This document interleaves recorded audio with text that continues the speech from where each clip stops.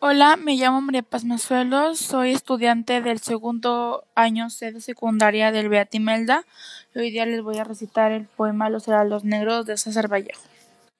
Hay golpes en la vida tan fuertes, yo no sé, golpes como el odio de Dios, como si ante ellos la resaca de todo lo sufrido se empozara en el alma, yo no sé. Son pocos, pero son. Abren zanjas oscuras en el rostro más fiero y en el lomo más fuerte. ¿Serán tal vez los potros de bárbaros Atilas o los heraldos negros que nos manda la muerte?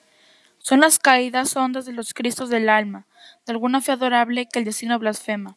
Esos golpes sangrientos son las crepitaciones de algún pan que en la puerta del horno se nos quema, y el hombre, pobre, pobre, vuelve los ojos como cuando por sobre el hombro nos llama una palmada.